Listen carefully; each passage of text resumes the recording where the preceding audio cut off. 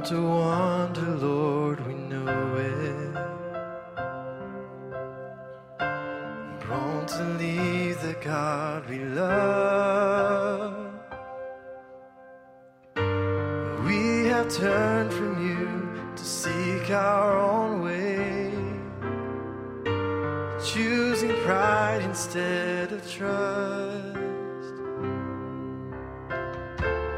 Even still, you're ever with us.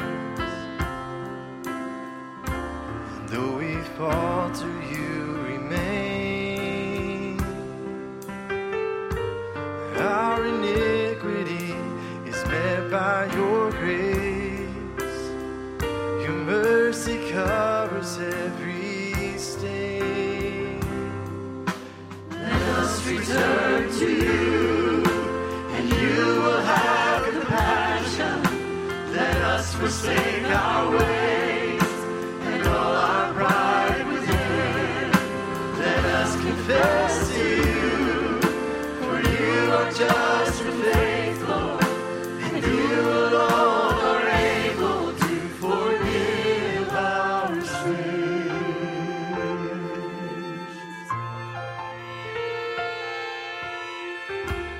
In your goodness, Lord, you sought us. By your cross, our debt is paid. Raised to life, we stand, redeemed by your love. Now we call upon your name. Let us return to you, and you will have compassion. Let us forsake our ways and all our pride within. Let us confess to you, for you are just and faithful, and you alone are able to forgive our sins. We trust your thoughts, we trust your ways, for they are higher than our own. With all our hearts, for all our days, we fix our eyes on you alone. We trust your thoughts, we trust your ways, for they are higher than our own.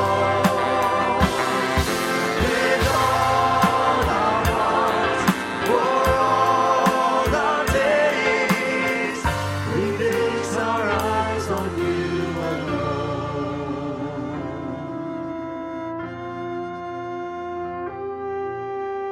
Let us return to you, and you will have compassion. Let us forsake our ways and all our pride within. Let us confess to you, for you are just and faithful, and you alone are able to forgive our sin.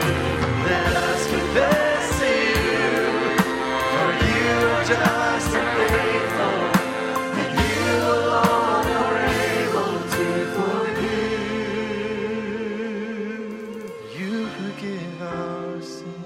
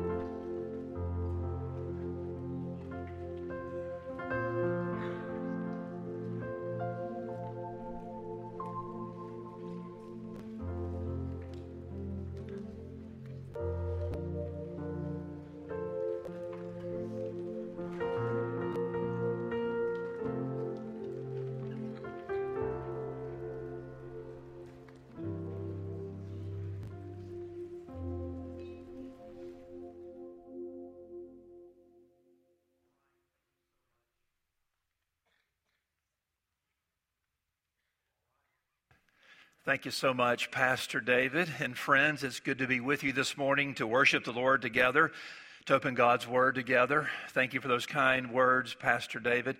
I can confirm he is a student. His bills are paid. His assignments have largely been turned in.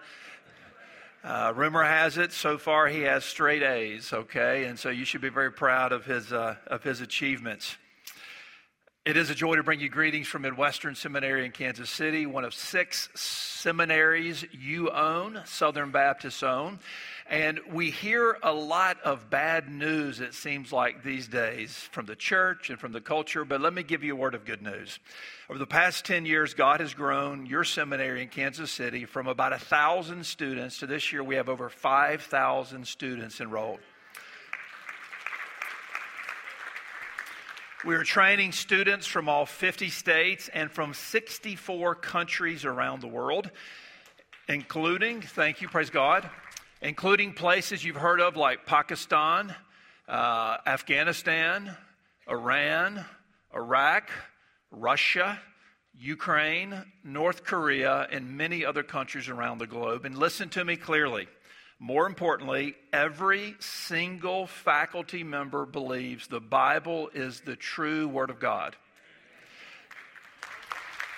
Every faculty member believes and teaches that Jesus is the only way.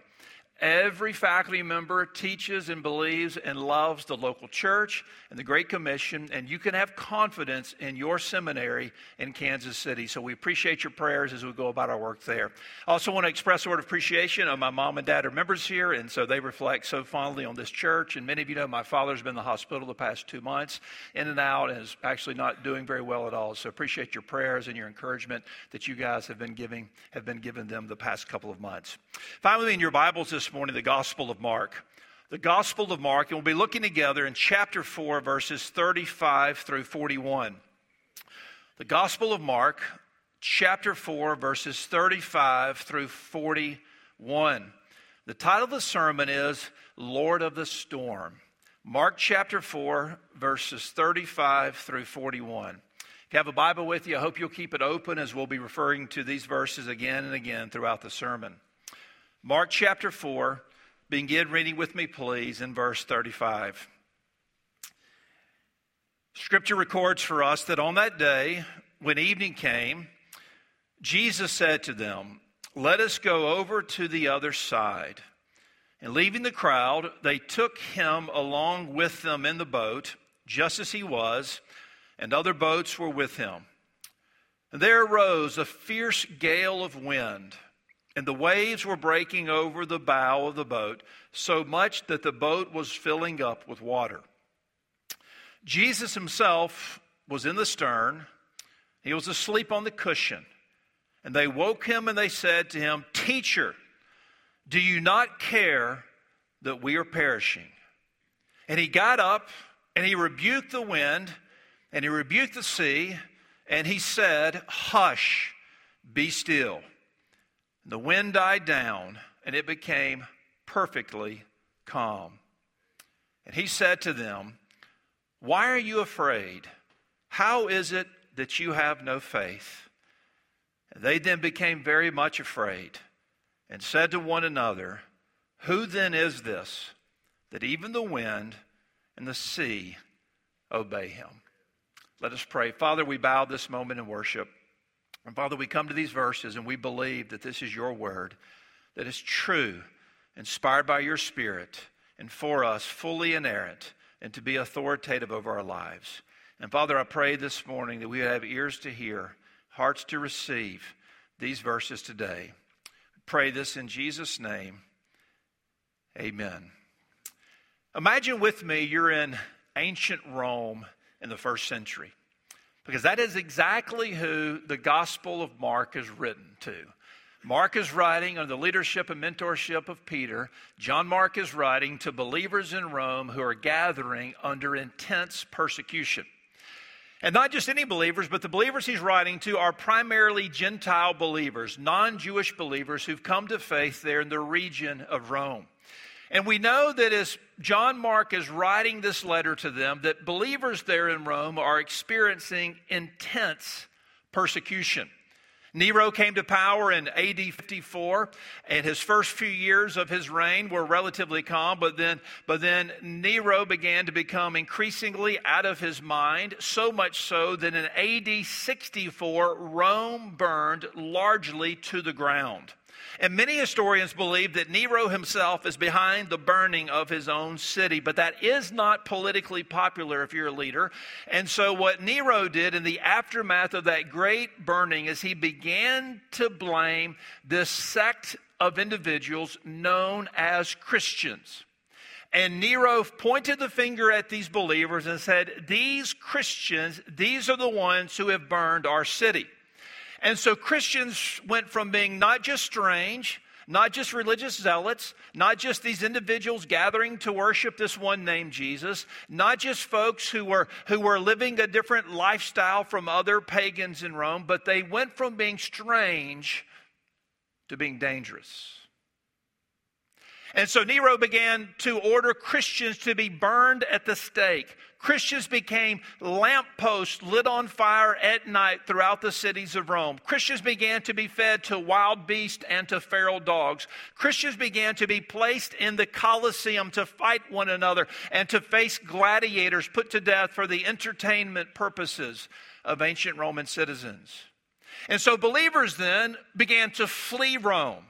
But those who stayed in Rome began to hide in Rome, and they began to gather in these ancient catacombs, these underground burial chambers for individuals who died in ancient Rome. And you can go to Rome these days and you can tour these catacombs.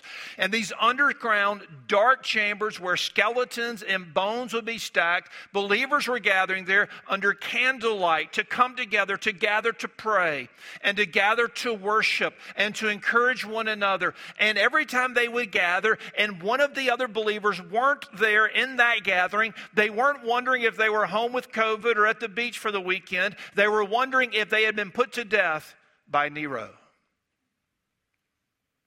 It's with fear, with uncertainty, with the specter of death before them and around them, that every time they gather, they're there trembling together. They're in darkness. They're gathering by candlelight, and many of them are wondering, is it worth it? They're wondering, is this Jesus that we've placed our faith in, this Jesus in whose name our spouses and our children and our parents and our friends are dying over, is he worthy of our worship?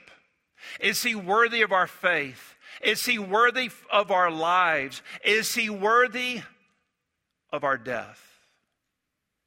Mark sent them this letter, this Gospel of Mark. And it shows up to these believers gathering to worship, and they're reading it, and they're reminded from the get-go of this book, from the first chapter and the first verse, that this Jesus is the one the prophets had spoken of. This Jesus is the one who is indeed the Son of God. This Jesus is the one who is sovereign over demons, sovereign over disease, sovereign over the elements, sovereign over life, sovereign over the Pharisees, sovereign over their Sabbath expectations, and yes, sovereign over death, and in this passage, sovereign over the forces of nature as well. We enter this passage this morning, Mark chapter 4, verse 35. We enter into it, and it began really in chapter 3, verse 20. If you have your Bibles open, and again, please keep them open. Flip back with me to chapter 3, verse 20. That's when the day began.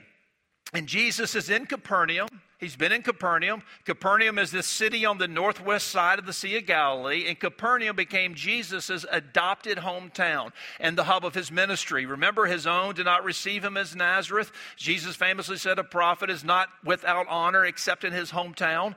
Hoping that's not true of me this morning. So Jesus migrates to Capernaum. And his ministry is based out of Capernaum, this fishing town, this fishing village on the northwest shore of the Sea of Galilee. And in chapter 3, verse 20, Jesus begins to undertake what is a massive day of ministry. The Pharisees come. They accuse him of conducting these healings and teaching with such power under the inspiration and power not of the Spirit, not of his own divinity, but of demons himself. And Jesus famously rebukes them and says, Satan cannot be divided. Complicating matters all the more, Jesus, his mother, and his siblings migrate to Capernaum the same day in these verses.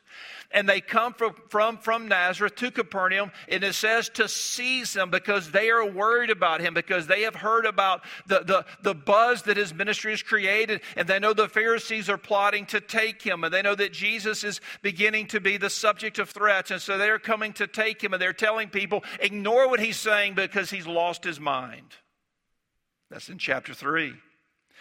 Then in chapter 4, Jesus steps into the boat, perhaps a boat owned by Peter. This boat we'll see again shortly. He steps into the boat and he gets a little space off into the Sea of Galilee. And there he's in that boat and he's seated. And New Testament scholars believe at this point there are over 10,000 followers, perhaps tens of thousands of followers there in Galilee who've stampeded to Galilee, have stampeded to Capernaum, there to hear him preach and to hear him teach and to behold his miracles. And so there Jesus is in this boat, perhaps 50, perhaps 100 yards into the sea. They're seated with thousands of people standing on the shore of Galilee. They're listening to him teach as Jesus in chapter 4 delivered these parables to them. But now night is falling. By the time we get to verse 35, after this long day of ministry, night is falling. And Jesus then tells his disciples, we need to move away. We need to get rest. We need to reboot for the next day of ministry, which would pick up on the eastern shore of the Sea of Galilee. And so verse 35, as we enter in this text, we begin to see the raging storm on the sea. Notice verse 35. On that day, when evening came, he said to them, let us go over to the other side of the sea. There's an action here in this verb. He says, let's go. We need to get moving. And so Jesus is there in the boat. And as we see here, there are multiple boats, evidently. And these are likely boats owned by Peter or Jesus' other disciples who are fishermen there based out of Capernaum. They're in the boats. Dusk is setting. Jesus is hungry. Jesus is tired. Jesus has ministered all day. So they begin to take a break and they're going to sail away to the other side, to the eastern side of the Sea of Galilee. And what begins to unfold in these verses is a gripping account of our Lord's sovereignty over the storm. Now, to understand what's taking place, we need to make sure we're clear about three realities. First of all, what is this boat? Second of all, what is this sea? And third of all, what is this storm that's breaking loose? What is the boat? Well, Jesus is in a fishing boat, and we know a lot about fishing boats in the ancient area there around Galilee. In fact, if you ever go on a Holy Land tour and you ever go to Capernaum, which if you take a Holy Land tour, you'll most likely go to Capernaum. If you go there, there's a museum in Capernaum, and in this museum, they actually have a boat that was unearthed a few decades ago by archaeologists, and these aren't like, evangelical archaeologists who have a bias to want a boat from the times of Jesus. No, these are world-renowned archaeologists who are digging all the time there because that's the cradle of civilization. And you go there, you'll see a boat that these archaeologists discovered a few decades ago, and it's there assembled largely in this museum, and you can behold it. The boat has been dated through carbon-14 dating, and it dates back to the early 1st century A.D., the time of Jesus. And the boat itself is about 27 feet long. It's a wooden boat, as you would imagine. It's about 27 feet long. The sides are about 4 to 5 feet high, and it's a V-hull in shape, and it would have been powered sometimes by oars, but largely by sails, and it's understood to be a common fishing boat from that era. So Jesus and his disciples are in a boat, something like that. 25, perhaps 30 feet long, wooden, sides 3 to 4 feet high, powered or moved most commonly by sail, having oars, yes, but most commonly by sail, and it is a V-hull type boat. And so that is the type of boat that Jesus and his disciples most likely are in. But it's not just the boat, it's the sea that comes into focus here, the Sea of Galilee. Now, if you read the Gospels much, and I trust you do, if you read the Gospels much, you'll notice the Sea of Galilee shows up all the time, and the region of Galilee shows up all the time, but that is where Jesus spent the bulk of his time, in the region of Galilee. In fact, in the Bible, in the Gospels, we see literally thousands of miracles referenced in the Gospels. But we only see 37 that are like a specific story of this healing or this moment or this resurrection that's detailed as a distinct event. Of those 37 miracles that Jesus performed in the Gospels that are specific miracles performed, about 30 of those happen either on, in, or by the Sea of Galilee. So what is this sea? First of all, it's kind of a misnomer. It's actually not a sea. It's a big lake. The Sea of Galilee is a big lake. It's known in our Bibles and other places as the Lake of Tiberias and other names as well. And it's to the north. It's to the north, about 65 miles north of Jerusalem is the Sea of Galilee. And the Sea of Galilee is fed water-wise from the Jordan River that flows down from mountains to the north of. And the Jordan River flows into the Sea of Galilee. And then it flows out of the Sea of Galilee and runs down by Jerusalem till it terminates down in the Dead Sea.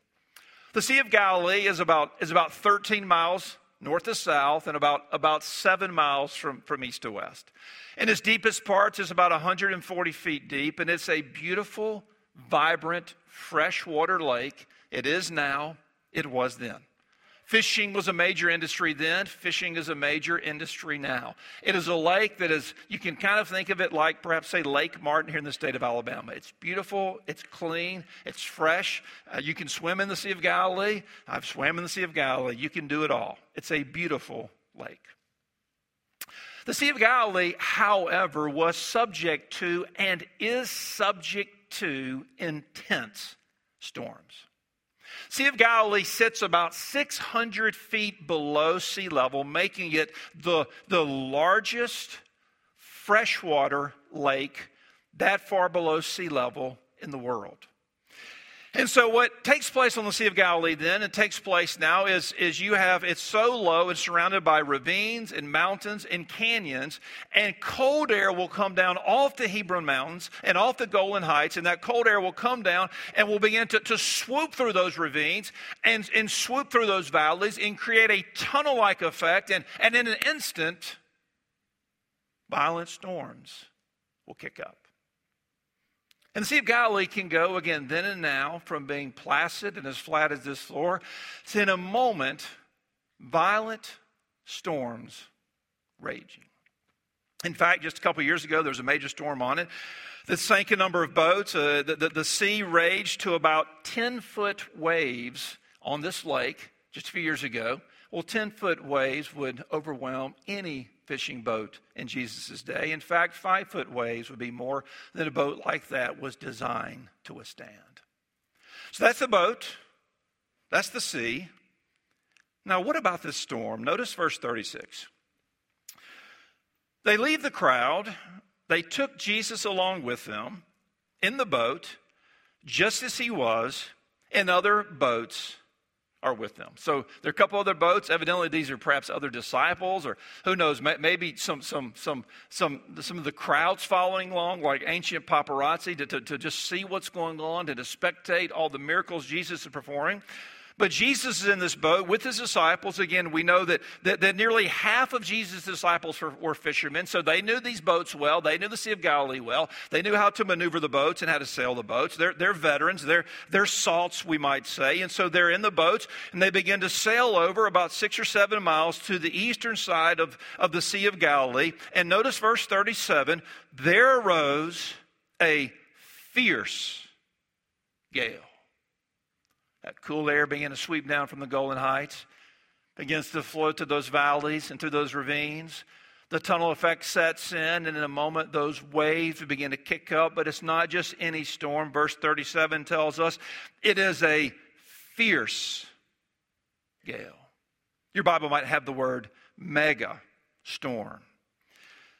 Luke says that wind descended on the lake. Matthew uses the Greek word seismos that we get the word for earthquake from. So this is a picture of a violent storm raging on the Sea of Galilee. It's not expected. It was not anticipated. Waves are rampaging. And here they are in this boat. Notice we're told in verse 37 that waves are breaking over the boat. Luke and Matthew add color. Luke and Matthew tell us the boat is taking wave after wave over the bow. The disciples are soaked, and it's a scene of sheer terror. There is no lifeboat. There are no life preservers. There is no Coast Guard to call. There's no rescue operation to hope for. Here they are on the Sea of Galilee. Imagine you're there. Sailing across. The air begins to cool. The sky begins to darken. The moon starts hiding. The wind starts howling. The waves start rampaging. The boat's sinking. The sails tattering. The disciples are perishing. And Jesus sleeping. Jesus is sleeping. It's a scene of sheer terror, of absolute mayhem. The disciples are scared to death. They think they're perishing. They're frantically bailing. They're trying to hang on for dear life. And in the back of the boat, Jesus is asleep. How is he sleeping through this storm? I'll tell you how he's sleeping. First of all, in the ancient world, they were far more accustomed to the elements than we are. They lived life outside. These sailors lived life from the Sea of Galilee. They knew what it was like to be rained on. They knew what it was like to experience a storm. They knew what it was like to be out in the elements. Most of life was lived out in the elements. Second of all, they are in this boat, and Jesus is in the stern of the boat. And the stern of the boat, if you want to sleep, is the most appropriate place to try to sleep because the bow will toss to and fro, but the stern is less moved. And so Jesus is in the stern of this boat. And in Jesus' humanity, he is worn out. He has ministered all day. He's preached. He's healed. He's managed the crowds. He's worn out, and he's in the back of this boat. And if you've ever tried to sleep in the back of the boat out in the Gulf when you're dead tired, and even if it's bouncing some, it is possible to sleep through a storm. The first spray of water in the face jolts you. The 100th doesn't even register. And so this is where Jesus is. What is more, he trusts his Father. He has a clear conscience. He has the recipe for him to be asleep. And so there he is in the back of this boat, sleeping like a baby, we might say, as it's rocking, as the waves are crashing, as the wind is blowing, and as his disciples are panicked. Now look with me closely. Notice verse 38. Jesus himself was in the stern. He's asleep on the cushion. And notice verse 38. They woke him and they said to him, "Teacher, do you not care that we're perishing?" So you can imagine that they're scared spitless. They think they're about to die. And finally, they're bailing. They're hanging on, and it's registering them like, we don't care how tired you are. We don't care how seasick you are. We need you to help, either help to bail or to put a stop to all this altogether through your divine power. But we need you to wake up.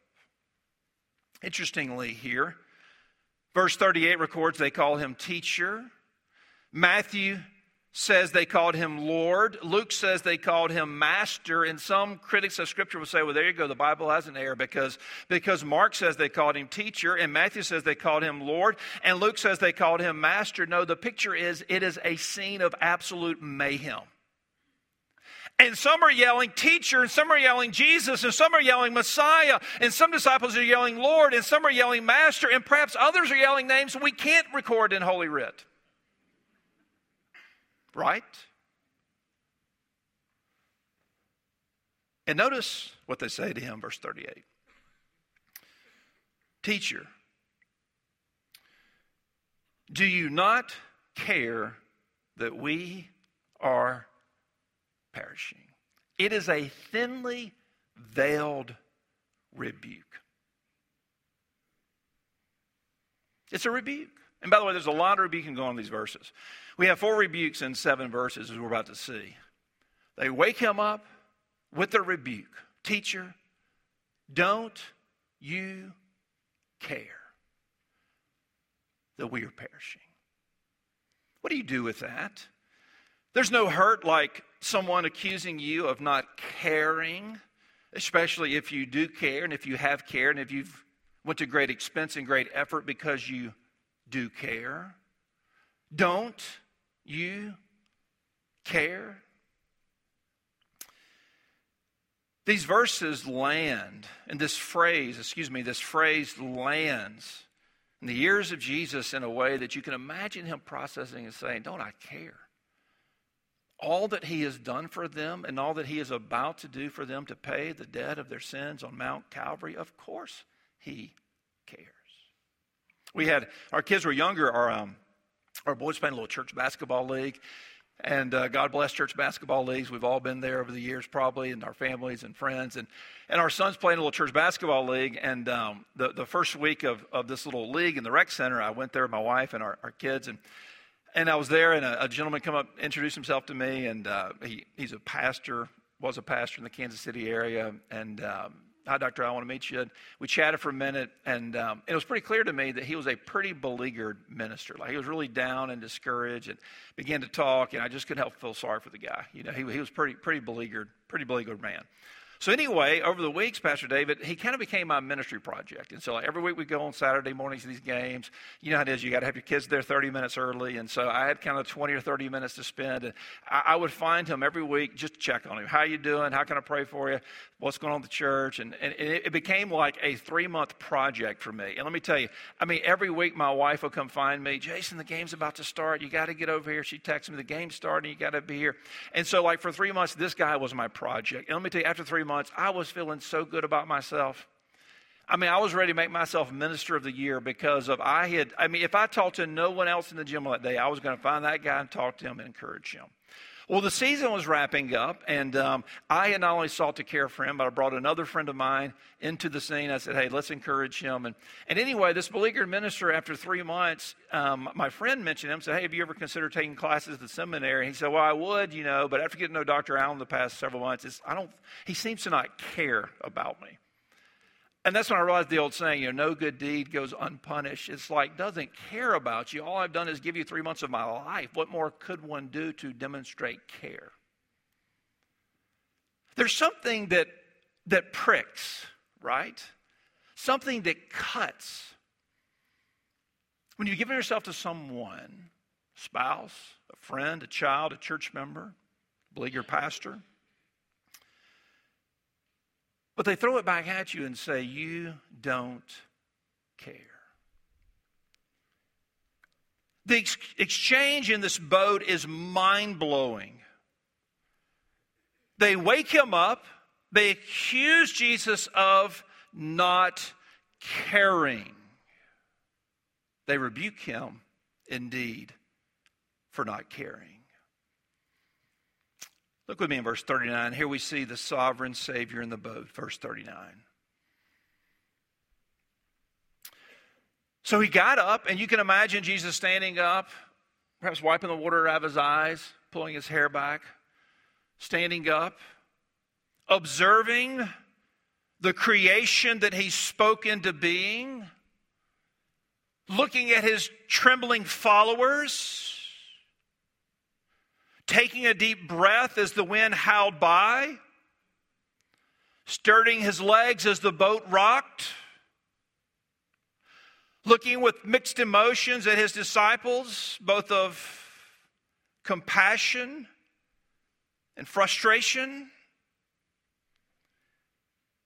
And he says to the wind, verse 39 says, indeed, he rebukes the wind and he rebukes the sea, and he does so by saying 3 words in English, hush, be still.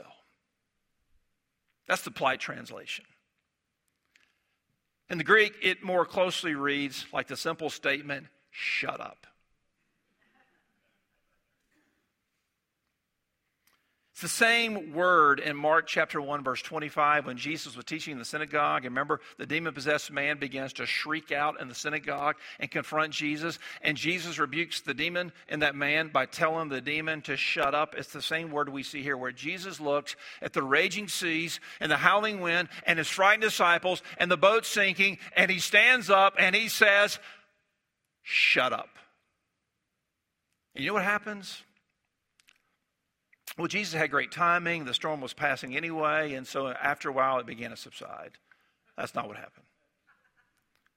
Jesus says, shut up. And instantly, the wind ceases and the seas calm.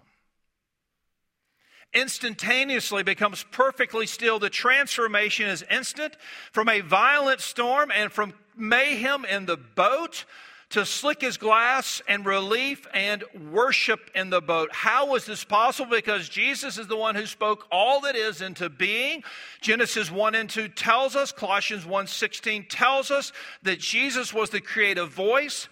Jesus is the controller of this creation, and there's not one molecule, not one atom outside of his control. And when Jesus tells the waves to cease and the winds to cease, the waves cease and the winds cease. That's how the cosmos works. The Sea of Galilee then, and the storm in your life today. That's how it works. Jesus, we see here, is sovereign over creation. Jesus speaks and creation responds. Jesus commands and the storm obeys. But there is also a thread through here. Stay with me this morning. There's a thread through this passage that is so rich because we not only see Jesus' sovereignty over the storm, we see Jesus' compassion for his children. Jesus looks, his disciples are distraught, and I will tell you, there's a part of me in my flesh, if I were Jesus and was awakened from my sleep and saw their lack of faith and heard their rebuke in my ear to say, well, you don't like this, I'll just crank it up a notch. Right? But Jesus looks on them. He beholds them with love. He sees them in the storm. He hears their cry for rescue. He perceives their need for help. And he silences the storm to calm their hearts. Some of you this morning in the room today, no doubt you're here. And the truth of the matter is, your life has a storm in it. The truth of the matter is, you find yourself on a Sunday, dressed appropriately, attending appropriately, worshiping cheerfully, greeting friends and family warmly, but in your heart, there's a storm raging. I just want to read a few verses and let the Word of God wash over your heart in this moment.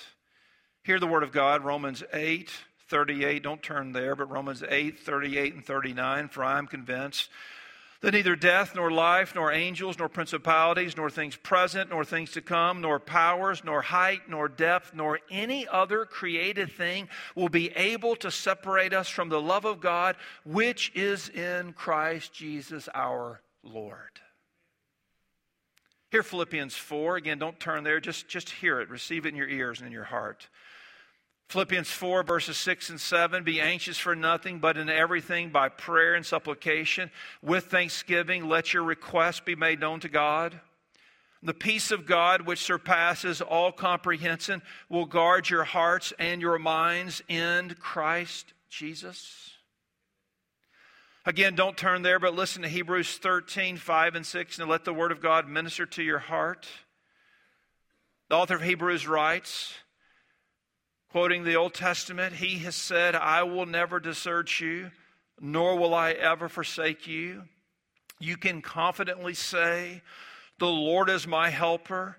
I will not be afraid. What will man do to me?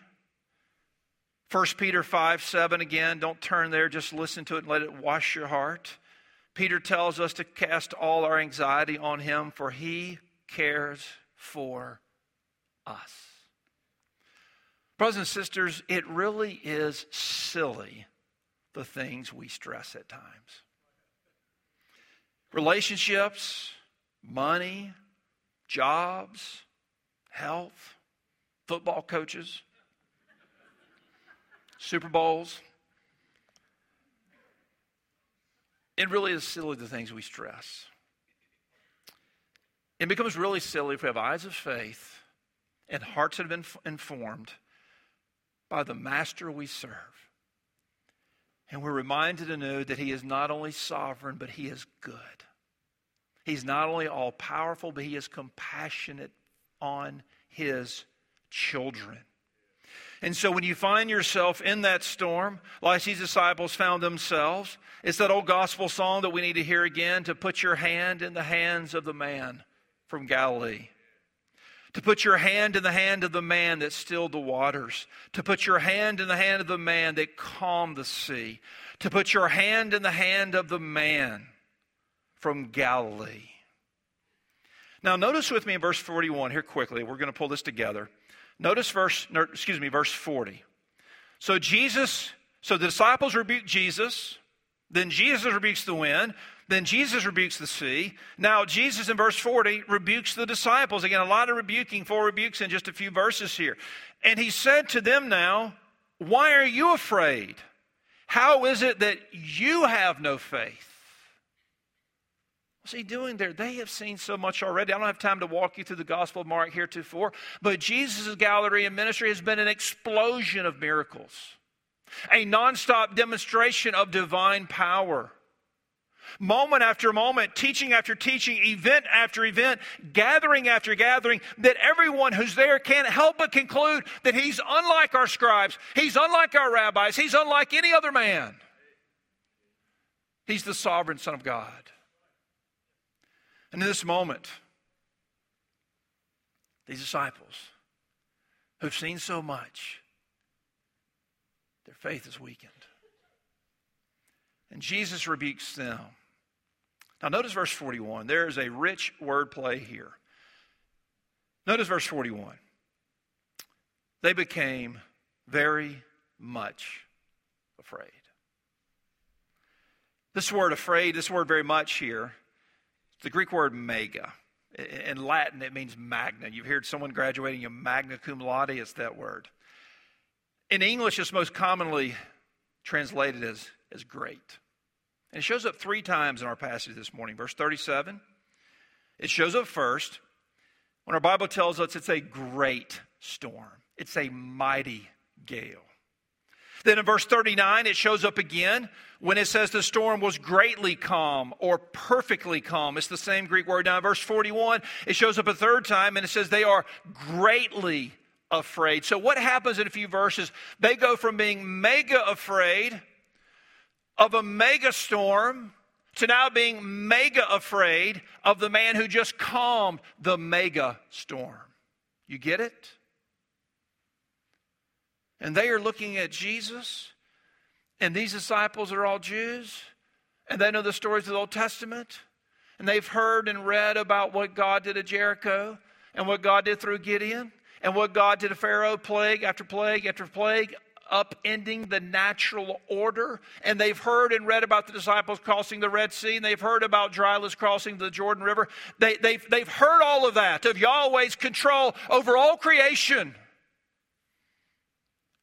But at this moment, that power they've heard about all their lives from childhood has shown up in their little fishing boat on the Sea of Galilee. And you bet they're mega afraid. And you bet they begin to worship. And brothers and sisters, this morning as we receive this word, we say with the disciples then, who then is this, that even the wind and the sea obey him? And you can imagine John Mark recording this story of the inspiration of the Spirit, putting in this letter, and sending these believers in Rome, gathering in subterranean death chambers known as catacombs, gathering and meeting in darkness by candlelight, and walking around together and hearing the crunch of skeletons under their feet as they gather in huddled fear because their family's being persecuted and their friends have been killed and Christians are serving as lampposts and they're being fed to lions and eaten by feral dogs for sport-like display. And they're wondering, is our faith right? They're wondering, is our Savior powerful? They're wondering, is he worthy of our worship? Is he worthy of our lives? Is he worthy even of our deaths? And they read this account here and they say in their hearts, yes, it is. Yes, he is. I say to you this morning, he's worthy of your worship. I say to you this morning, you can trust him through your storm. I say to you this morning, the authority of Scripture, the one who spoke all that is into being is the one who holds it all together, and the one who calmed the storm on the Sea of Galilee, and the one who is Lord over every storm, Lord over every storm, figuratively or literally, and he's Lord over your storm as well. By faith, you put your hand in the hand of the man from Galilee.